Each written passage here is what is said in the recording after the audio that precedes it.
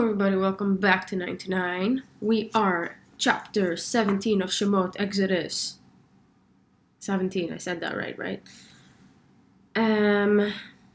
So, after two complaints from Bnei Israel since leaving Egypt, we're about to encounter a third complaint, aka no water at all.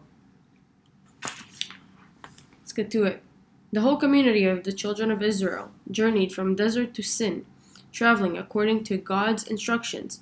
They camped in Refidim, and there was no water for the people to drink. The people quarreled with Moshe, and they said, "Give us water so we can drink." Seems fair enough, I mean, can't really live without water, so yeah. Moshe said to them, "Why are you quarreling with me?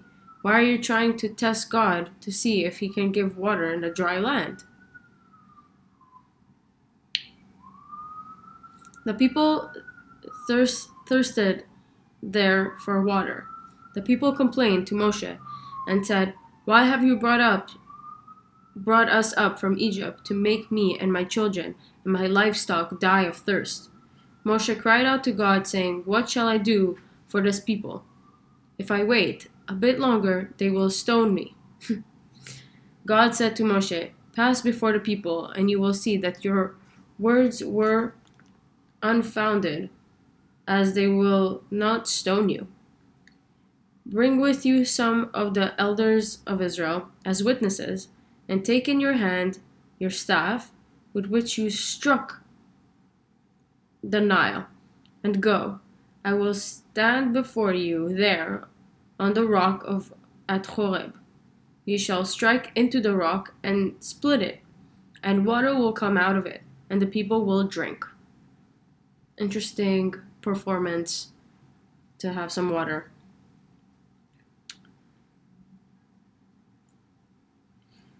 Moshe did so before the eyes of the elders of Israel. He named the place Massah and Meribah, testing and quarreling.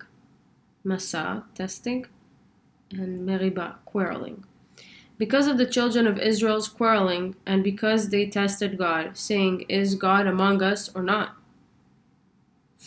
And now, of course, third complaint, third rebuke.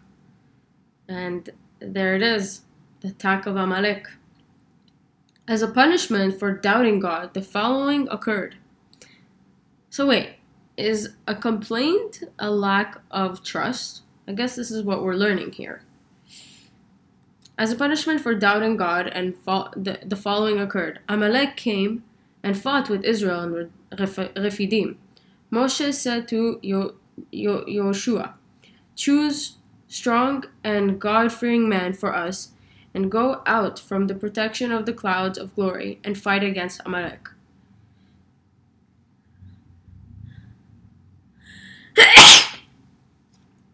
"Tomorrow, during the battle, I will stand at the top of the hill with the staff of God in my hand."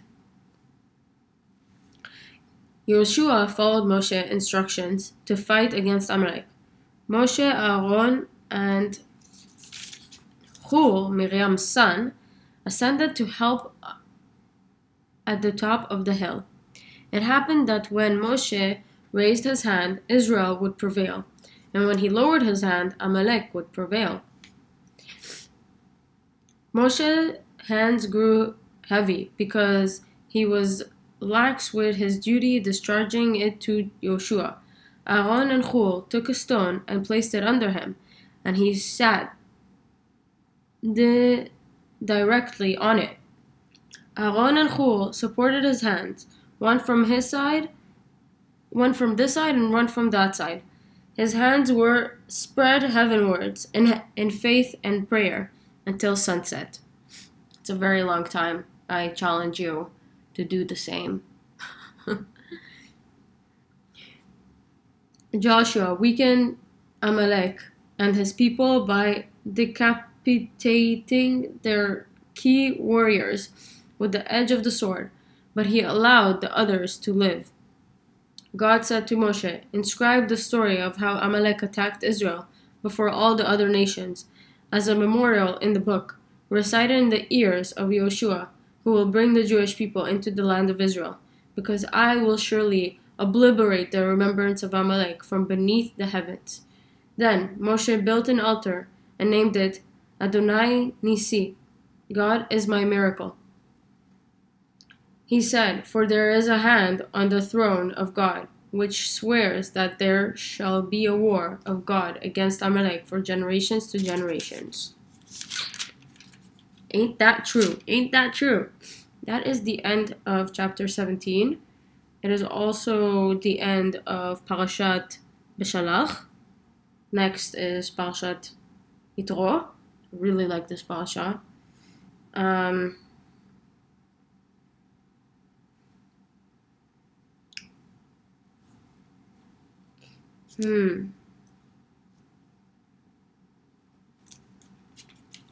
Let's see if there's anything interesting that we can learn from some of the... Okay, Amalek. The character of Amalek refers to coldness in the service of God. On the verse, remember what Amalek did to you on your journey out of Egypt, how they surprised you, korkecha, on the road. The Hebrew word korkecha could also be interpreted as he cooled you off. Korekha. Similarly, the rabbis have noted the numerical equivalence between Amalek and the word safek, meaning doubt. Amalek represents the doubt that are raised in our minds, cooling off our excitement after witnessing the miracles that accompany our personal exodus from Egypt. It deadens our sensitivity to the providence with which God controls our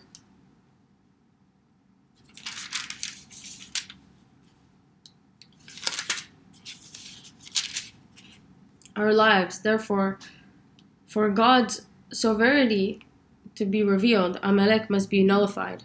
Rabbi Shner Zalman of Liadi.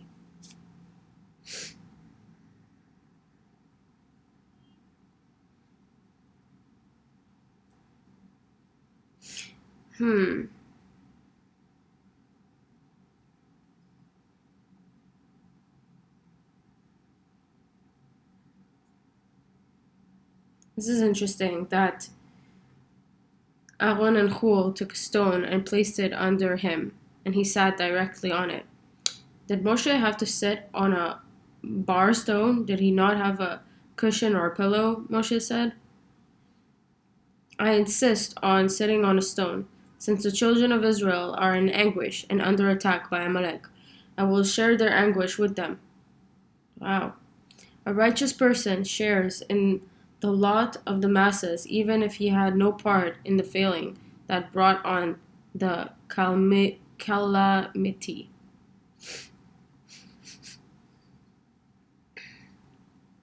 Kabbalahites. The destruction of Amalek is a prelude to rebuilding the temple.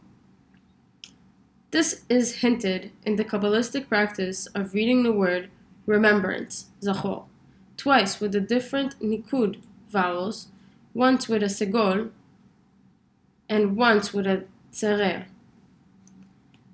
The triad of points in the segol alludes to 1. The tabernacle, 2. The first temple, and 3.